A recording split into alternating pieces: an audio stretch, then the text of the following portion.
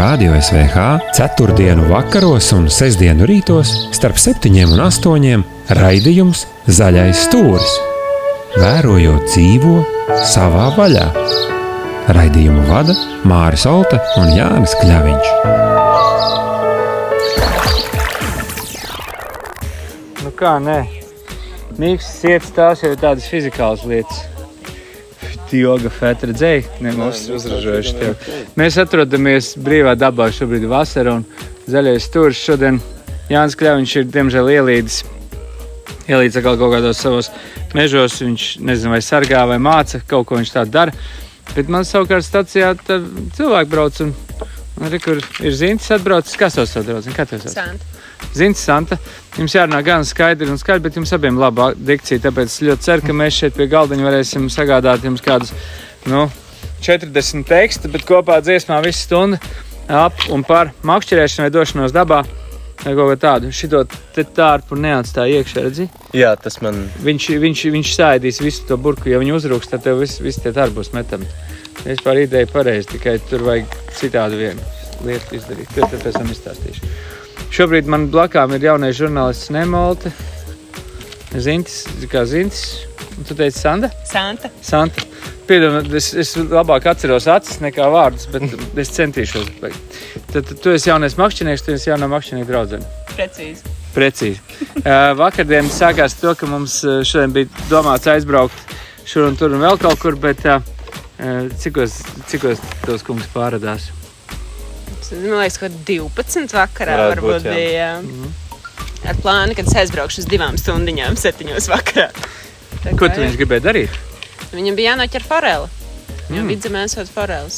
Mazās foreļu upes un šeit ir kaut kāda īstā. Tā kā viņš brauca lūkot. Upe bija dzirdēts, daudz bija par upi, bet vēl nebija būtis. Un tad bija plāns beidzot kaut mazliet iekarot.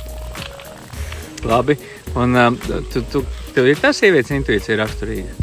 Viņš man piedāvāja braukt līdzi. Un man likās, nē, man tā pacietība nebūs, man ātri apniks, un es laikam nebraukšu. Paņēma grāmatu un palasīja kaut ko. Jā, precīzi. Tā kā man intuīcija nostrādā, jā, bet varbūt 2 tā būtu vieglāk. Kad Zintis zvanīja un teica, kad vajadzēs laikam domāt kādu palīdzību, man pirms bija jāatbrauc uz Egļiem un tad jāizdara kaut kāds ātrās darbs, un kad es 9:10 braucu ārā, tad man sieva teica, tā kā būs 11:30 mājās. Viņš teica, beidz, es aizbraukšu tepatās līdz Līčepei, izvilkšu cilvēku un viss būs kārtībā. Tik viegli tas nedevās. Bet es skatos šobrīd, kā tev padomāt, es prātīgs, kur dabūju tādu materiālu? Kur? Fluorkarbonu vai? Tas nav fluorkarbons. Šis te? Jā. Nav? Ir? Ne, nav. Jā, var sakot, sieva teica, ka es būšu 12:00 mājās, es biju 12:00. Viņa uzminēja, kaut kā man likās, ka man tikai jāizvelk ir no Dubļaina žangas kaut kāds nieka džipiņš. Izrādījās tas tavs Santa Fe smagāk kasti nekā es domāju. Un tie dubļi ir tik slideni, cik dubļi. Kāpēc tu iepēries viņos? Tas cits stāsts, bet visādā ziņā mēs tikām galā bez traktoriem un bez ceļamkrāniem. Tas ir super.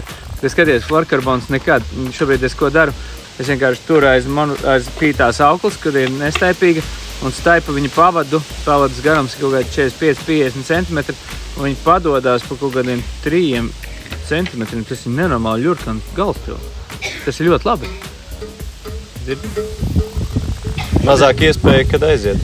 Jā, tas ir labi. Tas nav nekāds fluorkarbons. Fluorkarbons nekad nav tik mīksts. Es nezinu, ko viņi tur tevi sabarojuši. Daudz man ir komentējuši, ka pīto vajadzētu likt malā un pāriet uz monofilo, bet es kaut kā to vēl neesmu pieņēmis. Kā tu vispār esi pieņēmis? Tev makšķinieki ir bijuši, Santa? Jā, mans tētis no 4 gadu vecuma. Tētis no 4 gadu vecuma, jeb tētis no tava 4 gadu vecuma? Nē, tētis no sava 4 gadu vecuma. Kur zemi vairāk? Zemgala.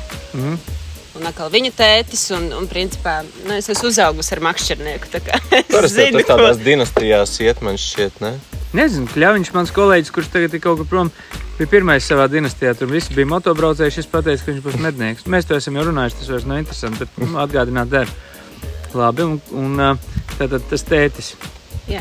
Gan jau, ka mamma pārmet, kad viņš nebija mājās tad un tad. Viņa bija ļoti iecietīgi, teiksim tā. Viņa bija iecietīgi? Jā. Bet tu esi gatava būt iecietīgi? Man neizdodas, es teikšu, kā ir. Es mēģinu, bet... Tu dod viņam visu? nav tik traki. Es maigi dodu Pagaidiet, visu. jūs jau nesiet padzīvojuši. Maigi dod visu, labi. Kāds būs arguments? Kāds parasti ir arguments? Mans arguments kāds ir? Klasiski tas, protams, ir, ka mēs taču varam laiku pavadīt kopā un kaut kā citādāk. Jā, labi. Bet es arī saprotu, ka cilvēkam vajag savu laiku, tāpēc es vairāk laikam pati balansēju tajā, kur ir tā robeža, kad ir mūsu laiks un ir cilvēkam privātais laiks, ko viņš pavada. Tas ir, ka tu vakar biji tos privātais laiks. Jā, tas bija pāris stundas privātais laiks, kas izvērtās Cik stundās? Jā, 5 stundās rišu un dubļu laika. Vēl, zini, bija ļoti labs tāds teiciens. Man jau izšāva korķus. Tad tiešām ir izšauti korķi. Pastāst, kas tas ir tāds piedzieni? Nē, tas ir, kad bez apstājas domā par vienu lietu, principā. Labi, tik traki arī nav. Bet par ko tu jādomā? Ir daudzas lietas, par ko domāt, bet copi varētu būt aizņemt, tur, teiksim, 25% tava laika. Kaut kā tā ir, taču tomēr ir ģimene un ir citi hobiji. Jā. Cilvēki gaida tevi visur, kur Bet jā, kad tu visu dienu pavadi skatoties visādus video un lasot žurnālus un blogus un naktī tu turpini to darīt tikai sapņos, tad varbūt, ārsta palīdzību jāmeklē vai kā, bet varbūt tas ar laiku samazinās. Jau mīļotais cilvēks cenšas palīdzēt, bet saprot, ka viņš ir tev ieliek vēl pa sprungalim. Bet tas ir labi, atgriež kaut kā pie realitātes. Domā? Es domāju, ka jā. Es nezinu, es domāju, ka viņai ir jāsaprot, ka tur nekas nemainīsies un paliks tikai sliktāk. Es tāds bezlīdzsvaru cilvēks esmu. Ja es daru, tad es daru daudz un dikti un tā kā apmāti. Tas viņai varētu patikt, zināmās kategorijās. Tiesa. Labi, sapratu, tad es maniek tips, kuram bija šauts korķi un vakar tu brauc makšķerēt.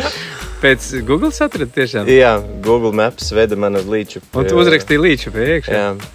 Pēc interesanti, taču Līčupi ir arī Mazozoli, tas oficiālais nosaukums. Tas būtu aizvest uz Mazozoliem un viss būtu kārtībā. Bet es tev atradu 24 minūtes aiz Mazozoliem kaut kā tā. Uz amatas. Ļoti interesanti, jo es to upi esmu skaties, es braukšu un atlicis dažādu iemeslu dēļ. Un vienmēr Google Mapsā, kad es ievadu, man parāda vienu un to pašu lokāciju, kur man būs jābrauc. Un es to biju pieņems kā tādu standartu, ka tā ir viennozīmīgi tā vieta, kur tu izbrauksi. Sant, tu tici mākslīgiem intelektam, kurš piedāvā tavam vīrietim kaut kādas ceļus izejot no tā, kādas vīrieša intereses? Tā taču varētu būt. Par to, vai tas mākslīgais intelekts vada vīrieša intereses? Jā, viņš piedāvā viņam izvēlēties. Viņš jau varēja izvēlēties, ja tev teikt, tu atvaru pie Pomeru un tu būtu aizbraucis un pilnīgi laimīgs, bet tu biji kaut kādā augšpus brīkumiem pie Zaubes kaut kur vispār tā, ka Dievs. Tas nebija pirmais šķērslis, bet zin kā, ka tev ir tas foreļu plīvurs acīm priekšā un tu vienkārši skrien un jau iekšā vibrē viss, tad tu pat nepērs uzmanību, kam tu brauc cauri. Kam tu brauc cauri un cik ilgi? Tur upei pāri. Tā ir pašai īstajai upei? Godīgi sakot, es nezinu. Es vienkārši maucu, kur mani vedo. Es skatos, kad ir laiks, un es jau rēķinu, ka man jau paliek tikai pusotra stunda pie upes, un kamēr es vēl pieeju, kamēr es sakārtojos, tad ir jānoiet, jānoliek viss, un arvien mazāk un mazāk tas laiks paliek, ko mest to kātu. Jaunais žurnālists Nemo var kādreiz gūt uzvaru šādādos gadījumos, kad tev esi palaists no mājas uz 2 stundām un palikusi arī tikai 1:12. Kā tu liekas eksperts no dīvāna, lūdzu? Tikai runā skaļi, lai dzirdētu. Es domāju, ka jā. Bet vai nu tev mājās sieva sitīs, vai arī tu būsi ļoti paklausīgs un atbrauks bez zivis, un tad tev arī sitīs. Tikai būs sukas tā kā dzīvo Vigneru dziesmā Trīnas grēki pēc tam. Jā, tāds tas situācijas bija, un tad tu aizskrēji un makšķerēt arī nedabūji. Ne tuvu. Tad pēc īsa brīža mēs turpināsim.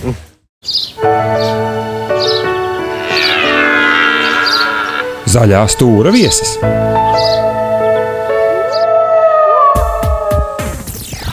Es sēžu Egļu stacijā. Jaunais žurnālists Nemo Olta, kurš sēž, dzer kafiju un klausās, kā Zintis ar savu draudzeni Santu. stāst par to, kas notika vakar. Nu, man vakar bija viņš jāpestī ārā, viņš nedaudz bija iebraucis dubļos, tā teiksim. Kā tas ir? Ir tāds teiciens, jo labāks džips, jo tālāk jāiet pēc traktora. Tas vakar attiecās uz tevi, kāds bija tas motīvs maukt iekšā tur, kur es tevi atradu? Manai aizstājībai jāmin, ka tas auto man nav sen, un es viņu pirmo reizi pārbaudīju šādos apstākļos, un tagad es zinu, kā Hyundai Santa Fe. Visādi citādi ne par ko nevar sūdzēties, bet šī bija tā situācija, kur... Bet es pieļauju ļoti daudz citi kvalitatīvi auto, kas ir domāti arī kaut kādam pilnpiedziņas pasākumam, varbūt neizbraukt cauri. Vai iespējams viņu šoferi nemaz nemēģinātu to darīt. Bet tu man vakar tajā cīņas karstumā teici, ka tev tās mašīnas nemaz tā nepatīk. Jā, es neesmu autofans, man nepatīk tur ātri braukt vai tur riskēt vai vēl kaut ko. Tas lietas, ko es nevaru kontrolēt, man nepatīk. Tad kontrolfrīks. Kaut kādā formā noteikti. Neuztraucies, es arī. Tas viss ir saprotams. Tātad tev būs kaut kāda atbildība par to, ko jūs dariet, un tas ir kā laba ziņa Santai.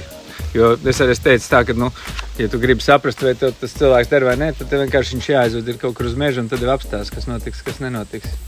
Šobrīd jaunais žurnālists Nemo ir jau uzlicis Ridžu. 7. Grimstošais ir peldošais?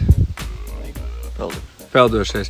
Jo mums uz galda blakām diktafonam, kurā mēs rakstam šo pasākumu, ir nolikts arī spinnings. Es gribēju pastāstīt par to savu slimību, kā tu esi izgājis cauri tam pasākumu. Tas ir Rīģiņš, ja tā ir kaut kāda Kosudaka? Kosudaka. Kosudaka. Es skatos, bišķi savādāk. Tas čemurs kaut gan tur apakšā rakstīt. Nē, Rīģis tas ir tā. Kā es apstīšos. Izstāst to savu slimības vēsturi. Tas jau vienmēr saistoši. Es nezinu, man tas pasākums mums ģimenē īstenībā ļoti daudzi tā mazliet attālāk brālēni un tur brālēni vecāki un tā tālāk bija copaņu. Mēs bērnībā pavadījām vasaras Mērsagā pie Enguras ezera un mani kā mazāko nekad neņēma līdzi, bet manu vecāko brāli ņēma un kaut kā es pieņēmu to kā faktu, ka vecīt nebūs, tu vari iet viens pats pamētāt, pākstīties, bet tas nekad nebija nekādā nopietnā līmenī, jo nebija kas parāda, kas pamāca. Un tad pirms dažiem gadiem viens no draugiem uztaisīja copi ar dravgiem, un tad mēs dravgi savācāmies un aizbraucām. Visi piedzērās? Ne tu. Labi. Forši pamētājām kaut kādas līdeciņas, bija mazi asarīši, tādas lietas, bet tad es sāku ieiet tajā, bet minimāli tur pāris reizes gadā, bet šogad iespējams tā situācija pasaulē palīdzēja, kaut kā gribējās izrauties kaut kur pie dabas un tad vienkārši vienā dienā, kā sāku, man liekas, reizēm pat 3-4 reizes nedēļā maucu. Es nesen skaitīju, laikam, šogad 60 reizes vismaz esmu bijis pie ūdeņiem, gan 20 ūdenstratnēs. Tā kā, es nezinu, vai tas ir daudz vai maz, bet es domāju, ka Santa teikt, ka tas ir daudz. Tas ir daudz, jā. Tas ir daudz. Un pagaid, tevs bērnības atmiņas no tā tev tēva manijāka, kurš no 4 gadiem sapratis, kādas tās ir? Man vienīgā bērnības atmiņa ir, ka labi, visas brīvdienas, protams, bija zivīm. Tas ir tā ir Mamma tik ņemt līdzi, kā? Es domāju, ka mamma nebija nevienā mirklī tāda arī sajūsmā, ka viņa gribētu braukt līdzi. Viņa, man liekas, tagad brauc biežāk nekā viņa brauc, kad bija mazāk. Man vienīgā atmiņa ir tāda, kad man ņēma līdzi. Un tad es sapratu, tāpēc, laikam, es arī neraujos šobrīd, jo vasaras laikā man vienmēr no laivas gribējās čurāt, man vienmēr vajadzēja braukt krastā, man bija sarežģīti. Tu esi tā meitene, kas nevar pačurāt no laivas. Es nepratu, vai teicu, tu negribēji ar mani ņemties. Un ziemā atkal iekrita āliņģi. Un īsāk sakot, es domāju, pēc tāda, mans tētis saprata, ka tas ļoti sarežģīti. Āliņģis tikai 15 cm diametrā. Kāju iemauci? Nē, es visu iekritu. Es viss bija slapji, man ļoti maz atmiņa, man bija 4-5 gadi varbūt. Un es tikai atceros, ka es pēc tam jau sēdēju dzīvoklī vannā. Fāters dabūja iekšā. Gan jau. Bērns gandrīz noslīka. Jā. Un viņš jau skatījās uz to slapjo vistiņu un domāja, bļāviens, varētu vēl bišķi pamakšķerēt. Vēl bišķi varbūt varētu, kamēr viņi nesāk brēkt galā. Un tajā laikā, protams, vēl nav tur tā, ka tu vari iekāpt Hyundai Santa Fe un uzsildīt beņķus. Mēs braucām ar riteni. Un tad ziemā mīnus tur cik grādos tas bija. Jā. Tad tu šo to esi manījis. Jā, tas bija kaut kur arī Zemgalē, tagad teici? Jā, Lielupēt. Mēs nākam no Jelgavas. Un tad Lielu bija centrālā vieta. Tu esi kādreiz iekritis ūdenī? Jā, bet tajā reizē, kad es iekritu, tas varbūt izklausās pēc pekstiņiem, bet metu kātu, pārsēros ar inerci, iekritu ūdenī un man bija zivs galā. Lai cik dīvaini tas noliktos. Tas bija ļoti interesants pasākums, jā. Tālāk. Nē, viss. Es vienreiz tikai ir bijusi... Pārjājies pāri malai, teiksim, tautas valodā. Un kas tālāk? Nu, ko tas zivs rokā, ko tu peldēji ar spinningu zobos? Tas bija no neliela upes maliņa, tīri uz, kā tu teiksi, piestātnīti stāvot. Tur vispār nebija dziļums tā, līdz krūtīm varbūt. Nu. Tu izvilki visu? Jā, viss kārtībā. Nu, tas bija kaut kāds ķīķens pavisam maziņš. Bet, protams, Foreļu upēs tas ir pilnīgi normāli, man liekas, kad ieliekās vēl nesen. Tā, kad celis ritīgi pārsits bija un zilums bija, bet nu, tas, man liekas, piedrās pie lietas. Tu brienam biksiem steigā? Man ir, brienam bikses ziemas periodam, nu, vai pavasarim agram, un tad vasarē ir garie zābaki. Garie zābaki. Mēs vasarā citreiz steigām vispār tikai treniņu kurpēs un vienkārši kaut kādās garajās biksēs. Mani sabiedēja, kad var vēlāk, teiksim, uz Mugurs dzīves nogali, un ceļu un muguru.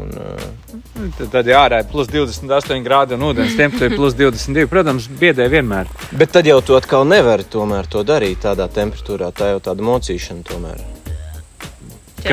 Zivs mocīšana. Nu jā, bet vakar jau arī tev ūdens temperatūra bija tajā līčpēles, kur tu gribēji aizbraukt. Tu redzēji, ja? Tiesa. Mēs vakar piebraucām pataustījām, tur bija silts. Varēja peldēt. Siltāks nekā vajag. Varbūt mums ir likās, jo ārā bija 15 grādi un bišķi kaut kas bija pārdzīvots, bet tomēr mēs piebraucām pie līča un pateikt paldies par šo mācību. Ej, taisi kafiju, es pēc tam atnāšu. Jaunais žurnālists Nemo Alte aizgāja, viņam tur pasūtījums kaut kāds bija. Bet ūdens ir silts. Un tāpēc ir tā foreļošana. Bet kāpēc foreļošana? Tātad tev Melncilā droši vien bija pirmā upe, kurā tu brauc iekšē, tu esi pie Angurs atpūties.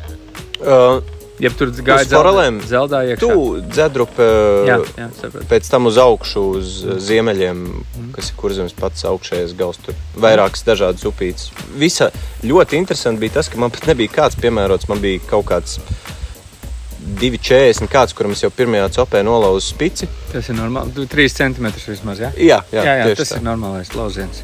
Un tā nebija copi, tā bija cīņa ar sevi un ar kaut kādām dusmām par visu, par auklas pīšanos un mānekļiem, kokos, krūmos visās malās, bet es izvilku tomēr tajā dienā, un iespējams tas man palīdzēja turpināt, tā kā braukt vēl un vēl un vēl, kad tās pirmās copas bija veiksmīgas. Cilvēki saka, ka daudz ļoti labi izlādējās pie upēm. Viņš tur izlamājās, izdusmājās, atnāk mājās pilnīgi normāls cilvēks. Jā, tās dusmas mijās ar kaut kādu tādu patīkamu mieru un vērot. Es nezinu, tev uzsēžās skaista zils pārus kātu un to tās visas dusmas pazūd vai kaut kāda negācija. Un man patīk runāt ar sevi bieži vien, kad tu ieej tā sevī ļoti, man patīk dzintarus lasīt un sēņot un tās visas lietas darīt. Kad tu ieej tā pavisam sevī, tu sāc skaļi runāt ar sevi. Un tas, man liekas, interesantās lietas, kas nāk ārā reizēm pavisam dīvainas ir. Nu, forelēm tu lūdz piedošanu? Jā, ir bieži. Es viņu rāju, beidz trakot, ļauj man sevi atkabināt vai ko. Un pats uz sevi dusmojos. Prieks mijās, ar tādu uztraukumu, lai viņa paliek dzīvi, jo gribās taču viņu vēlreiz noķert. Tas tavs meistars ir kādreiz atnesis kāds zivu mājās vispār? Šī tik jūtīgi? Jā. Jā? Ir. Kādas ir tās receptes, ar kurām jūs tad darbojaties? Mums laikam ļoti klasiskais variants, ka tu viņu vienkārši bez iekšām piepildi ar sviestu, kaut kādiem zaļumiem un krāsnī Cepat augšā? Cepta foreli. Es to nebiju iedomājies. Jāatzīst, gan godīgi, es tikai vienu foreli no upēm esmu paņēmis, pārējās bija no sporta dīķiem.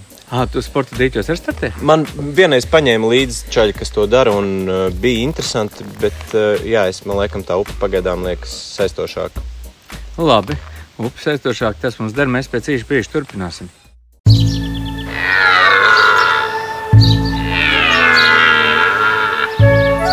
Radio SVH 4. vakaros un 6. rītos starp 7 un 8 raidījums Zaļais stūris. Vērojot dzīvo savā vaļā. Raidījumu vada Māris Olte un Jānis Kļaviņš.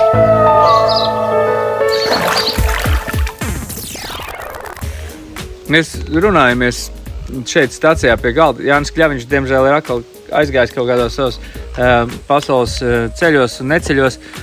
Māris Olte līdz ar to jūsu padarīgs kalps darbojās un Zaļo stūri mēs rakstam stācijā pie galda. Ir atbraucis cilvēks, kurš vakar bija aizbraucis forelēs.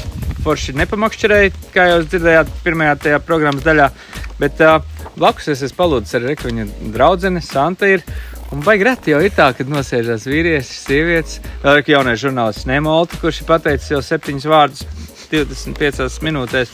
Tā kā ļoti laba tāda kompānija. Mums priekšā uz galda ir sakārtot, kur ir tādas gumijas un šādas gumijas un woblerīši un tās rasnās. Tā krāsa ir pareizais. Es tikai nezinu, vai man būs tik rasna galva. Tu redzēs. Visādā ziņā mēs šodien pēcpusdienā brauksim mēģināt pastīties to zivu, ko sauc par zandartu. Varbūt tev izdosies noķert savu pirmo zandartu. Būtu ļoti priecīgs.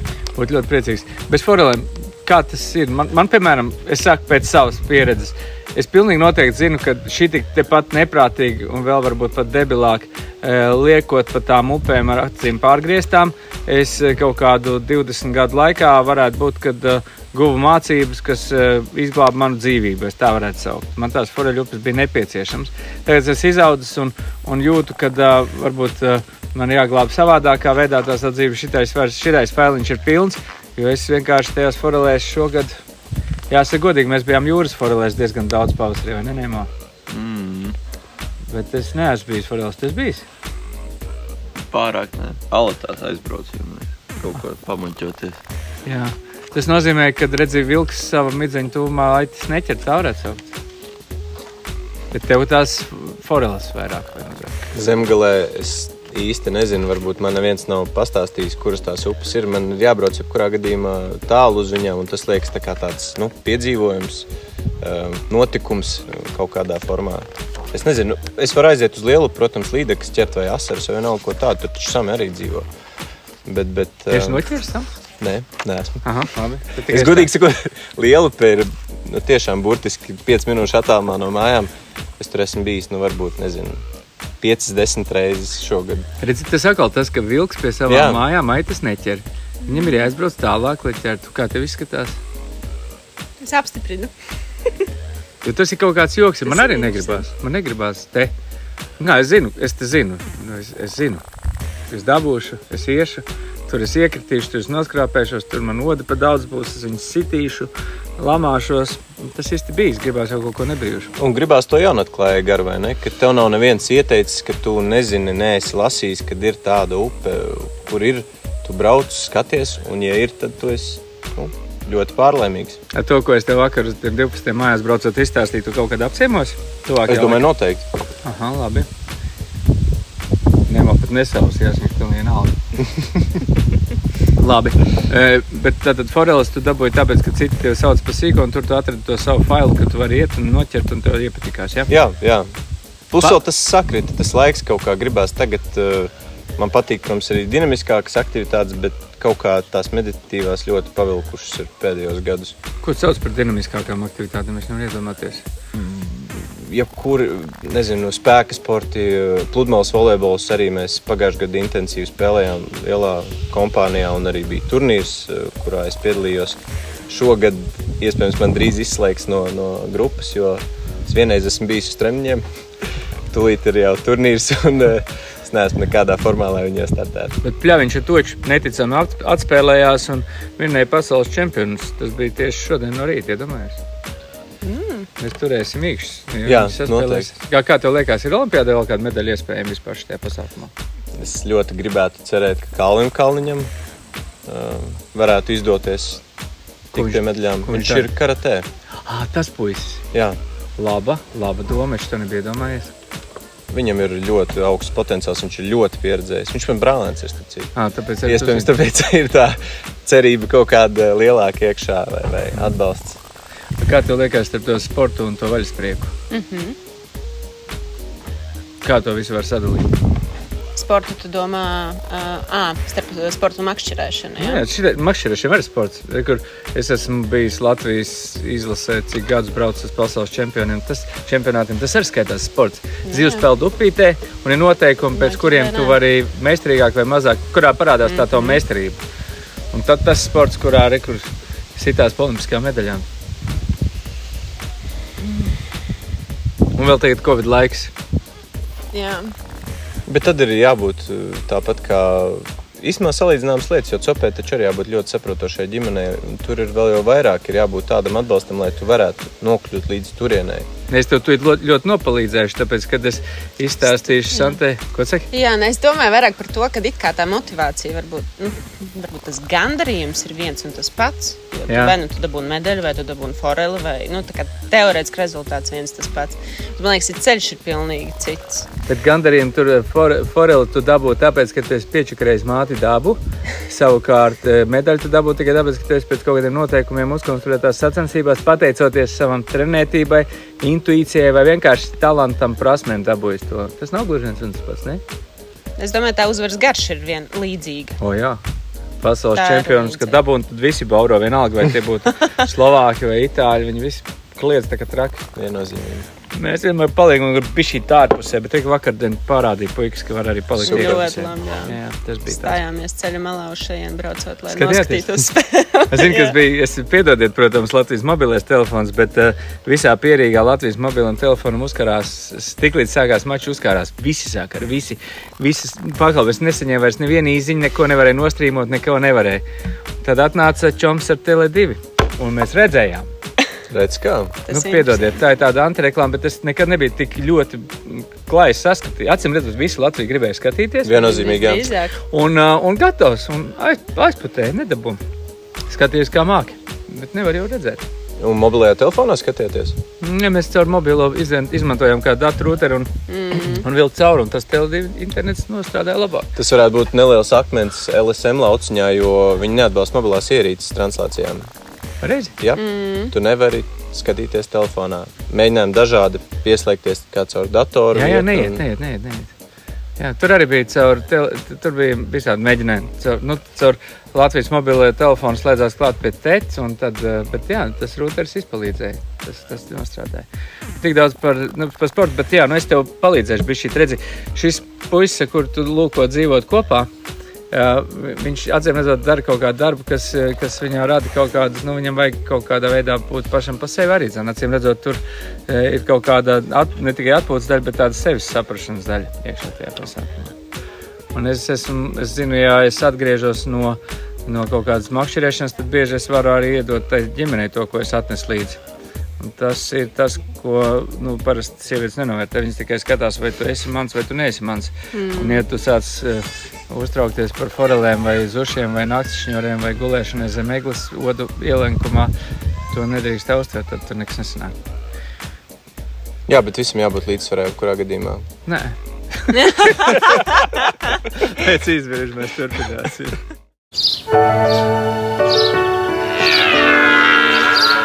Zaļā stūra viesis.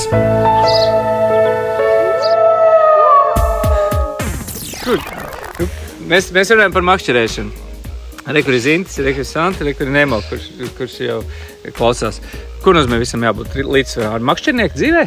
Es domāju, kā sievietē tā vīrietim šajā situācijā, par šo tēmu runājot, jo sievietē ir jāsaprot, jāļauj iet, bet arī jāatgādina, kur ir tās, kad ir mājas, kad ir kaut kādas tuvības un tādas lietas. Un vīrietim savukārt jāatcerās, ka viņam pašam jāatcerās, ka viņam ir tas cilvēks. Bet vīrieši prāt, kas varētu būt labāks par tuvību uz apsūnojušu akmens? Joheidi, paskaties, mēs esam kopā, es ķeru foreles. Un ja vēl iepatīkās, ja ir dāmai āķis lūpā, tad ir fantastika. Un tad viņa pasaka, te pupās ar saviem pamācībām. Tagad tur ir cool, es to ir tās makšķerē. Tieši tā. Saproti? Ir arī tādi gadījumi. Tu nebaidies, ka tevi nostrādās? Tev ir tas makšķernieks gens? Varbūt, tāpēc netuvojos tām upēm vienkārši tik daudz. Tāpēc, ka tev bailes, ka viņas tevi paņems? Nē, es neesmu to tā domājis. Tas vairāk tādā joklīmenī. Bet, es zinu, ka sievietēm, kad, redzi, tas mans novērojums ir tāds, ka jo vīrieši paliek vecāki, jo viņi paliek rāmāki un mierīgāki, ja viņš izdara tā kā, ja viņi neviens neraust. Un sievietes atkal, jo viņam pienāk gadi, jo viņas vairāk paliek pašpārliecinātākas, drošākas un uzdrošinās darīt lietas, kuras to mēs redzam ik uz soļa. Un varbūt arī tā makšķerēšana to tikai priekšā. Nav priekšā, jā, nevar zināt. Vienā 74 gadus veca kundzīte, kur es satiku pie salats, stāsts bija tāds, ka es ieraudzīju, kad viņu makšķerē spinningo salacā. Un es viņu saku, beidzot, es varēšu aprunāties ar vienu kundzi, kur tiešām ir garu mūžu nospinningot. Es esmu jauniņā. Viņa saka, es dabu īpašumu pie salacas, un tad es makšķerēju. Dažreiz kaut kas liels pieķerās, noraujās, nevar izvilkt. Es teicu, ka tad es tevi nofotografēšu, un es viņu nofočēju. Un pēc tam kāds 3 gadus viņa nebija likusi mierā Igo Japiņu. Viņa prasīja, kur tās bildes ir, kuras tu nofotografēji. Nu, es vairāk arī stūrī neesmu bijis. Un es publiski varu solīt teikt tantei, kad es braukšu atkal uz to pusi, es tās bildes pamēģināšu dabūt, jo viņas bija skaistas. Tā kā tu nekad nevar zināt. Nekad nevar zināt, tieši tā. Varbūt mans tieši tā kā saka, mans laiks būtu vēl priekšā. Varbūt nākamajā raidījumā pēc 20 gadiem mēs apmainītās lomās, jā. Es ceru, ka mēs būsim vienā lomā tajā situācijā, abi divi ļoti iekarsuši vēl projām par to Es ceru, ka jums būs lomas kopīgi, jā, tas ir svarīgi. Bet vispār par to aprits ekonomiku mēs varam tā skatīties, ka tie cilvēki, piemēram, šobrīd, es zinu, ka Latvijas rādio tur no rīta bija kaut kāds stāsts par dīķsaimniecībām, un tas jautājums, vai kā cilvēks var tikt pie zīvīm vispār Latvijā, ja viņš gribētu, piemēram, dabūt strautu foreli aizmirst, viņi vispār nevar nopirkt. Nu, dīķos ir varavīksnes foreles, un ja tu gribi dabūt dīķi foreli, strautu foreli, tad tu nevari viņu dabūt. Ir vienkārši zīves, kuras tu nevar dabūt. Tiesa, jā. Un tas, ko tu varbūt iespējams, ka... Jā, bet laikam tiešām nevar dabūt. Nē, nu nav. Ja tu makšķerē, tad ir. Ja nemakšķerē, tad brauc uz Rīgas tirgu un... Ko? Tad tev nepienākās. Man liekas, mēs dzīvojam laikā, kur cilvēkam vajadzētu beidzot saprast, ka nevar dabūt visu un vienmēr tad, kad gribās. Tas ir gribulīšu laiks tomēr šobrīd. Ir, jā. Bet atkal redzi, visi copē runā tieši forelēm, kad... esi saudzīgs, ņem atdzesētā rokā, lieto bezatskabargas āķus, bet zivi atlaid, lai tu pats un citi var vēl ar viņu iziet uz vienu tango deju. Jā. Bet kā tad tu viņu vari dabūt? Tu bezatskabargas āķi? Tas gan tiem es neesmu nomainījis. Uz gumijām visi man ir bezatskabargas. Kāds pateic, es ierautu tagad savā kreklā tavas bezatskabargas āķis. Wobleris, man nav bijis skolotājs wobleriem, tāpēc es viņus ļoti maz esmu izmantojis. Vairāk gumijas, gan 100% varētu teikt. Labi, tāpēc raidījuma beigām es izdabūšu ārā to štruntu, jā. Tas tā ir, tas tango vēlreiz ir izdejojums, un tās zivs tiešām ir tas limitējušais faktors, ja drīz jau izskatās, ka to makšķinīgi būs vairāk nekā to zivu. Pa strautu foreliem līčapējos, kur tu brauc, tas ir noteikti tā. Mums ir dabūt kaut kādos straujos posmos, un tiešām to gribētu, tā ir daudz, un viņi skatās pēc googlēm brauc. Ka ļoti brīnos, kā tu... Labi, mēs ejam tālāk. Pa tām forelēm apmēram esam izrunājuši. Jā, pirks man ir arī āķis un rokā un tā. Sencīts joprojām tev makšķinē? Retāk. Kāpēc? Kā tu saki, ka tavs trauciņš ir pilns kaut kādā konkrētā foreļa, tad viņam laikam arī. Jo, jā. Ko tas mainās veciem makšķiniekiem? Viņš mierīgi viņš dārzu laista? Es domāju, ka viņš brauc, bet tas vairs nav tik azartiski. Tas ir tā satikt draugus pie upes, parunāt, pasēdēt, paskatīties. Tas rāmums iesveries, jā. Tas vairs nav tas, tā ka... iekarošana. Jā, tieši tā. Par to man mazliet žēl, jo, kā jūs minēju, man patīk padomi un man ļoti noderētu viņa padoms uz upes, bet mēs nereizi neesam, cik mēs esam 10 gadus vairāk kopā jau. Bet tu esi paņēmis viņu tā riktīgi pie ragiem un pateicis, es ļoti gribētu tev aizbraukt kopā mošķirā. Nē, bet es dodu, ir dažādi cilvēki, vai ne, un citiem ir jādod tā brīvība, lai neuzspiest kaut ko, izteikt savu vēlmi, un tad, kad viņš pats nonāk līdz tam, jā, es esmu ar mieru, protams, labprāt. Bet vēl pēc 10 gadiem viņš jau būs pavisam tīzlis un vairs neko negribēs izdarīt. Bet padomus viņš var dot mājās sēžot daudz un labas. Viņa kastītēs, tu esi līdz iekšā? Viņš man ir rādījis un arī atdevis. Man, godīgi sakot, man ļoti patīk tā makšķernieku kultūra, kad nekautrējās arī. Man ir daudz, ko man ir atdevuši citi, ja tā jau teikt, kolēģi. Lieliska lieta, nepatur sev un tici man, neko iedzīga ar tev nav iedevuši vēl droši. Jā, bet man patīk žests kaut vai tikpat labi. Ne, žests tāds ir. Es ļoti zinu šitos, tu sevišķi pēc kādām sporta sacensībām, ejot ārā no tā stresa hormonu jūkļa, kad viņš speciāli atdod, lai viņš tagad atdod kaut kādu daļu no tiem saviem pārdzīvojumiem. Jā, sapratu, jā. Bet var jau gadīties arī, ka viņš nokļūdās un tu tiešām tiec pie kaut kā tāda, jo ir arī mānekļi, kas tiešām atsevišķiem cilvēkiem forši strādā un citiem nemaz nestrādā. Un dažādām ūdens tilpnēm un tā tālāk. Jā. Kā kurš uzķer? Jautājums, vai tu eksperimentē, vai tu ej ar to, ko tu zini un vairāk neko citu? Tu domā, ka neviens makšķernieks neeksperimentē? Man liekas, tā eksperimentēšana un improvizācija pa tēmu ir lielākais, ko var izdarīt. Bet es kaut kā baidos no tā. Man negribās ik pa 2 metieniem mainīt mānekli. Kaut kādai ticībai jābūt Man ir čoms Kārls Goldmans, kurš saka, ka tu vari mainīt mānekļa krāsu viena metiena ietvaros 3 reizes. Man ļoti patīk tā doma. Interesanti, jā. Tu iemet sarkanu zivtiņu, pusceļā pasaka, ka tev ir zaļa zivtiņa un izvēlas brūnu zivtiņu. Labi teikts. Un patiešām, tas ir tikai pārliecības jautājums. Nemo, kurš ir aizgājis prom, ir pārliecināts tagad par dažām tehnikām, kurās viņš varbūt smiesies jau pēc gada. Bet viņam pagaidām viņš viņam tic un viņam viņas arī nes labas augļus. Tā ticība ļoti svarīga lieta. Jā.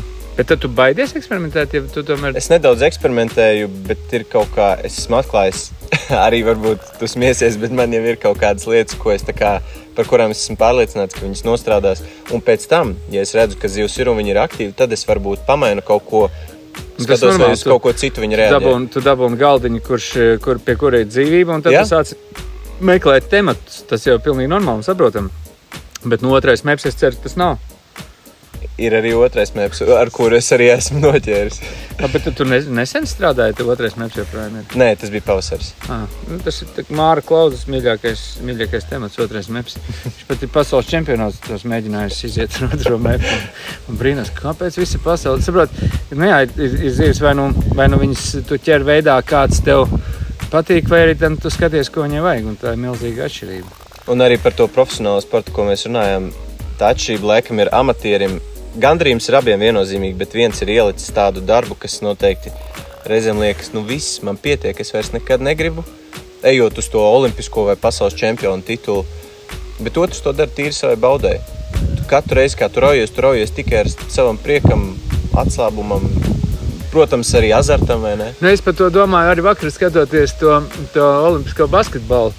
Džekiem tas olimpiskais basketbols, viņam viņš piestāv, viņam viņš der pēc temperamenta, bet es arī gaidu tas olimpiskais čempions, tas nozīmē, ka viņam nāksies no tā huligāna tēla kāpt ārā, viņi tagad ir olimpiskais čempioni. Viņš vairs nevarēs ārdīties tā kā stulps, tāpēc, kad viņš jau ir olimpiskais čempions, un tad no viņa sagaidīs kaut kādu vairāk to viedumu, un es ceru, kā no viņam var uzaicināt kaut kad varbūt parunāties par šo tēmu.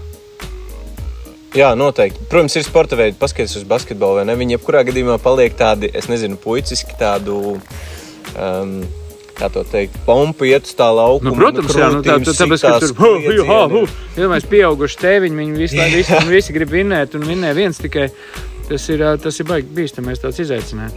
Jā, bet ir jābūt kaut kādam uzkurinājumam arī, tu nevari sēdēt šlipsē uz soliņu un gaidīt, ka tev būs jāiet uz mājiņu. Ja tev patīk skatīties bildes, man liekas, Patagonija viņi prezentēja par to vienu veco itāļu vīriņu, kuram nav pat mušiņu makšķeris, bet viņš taisa mušiņas, skarina viņas tajā savā makšķerī un tajos savos itāļu strautos.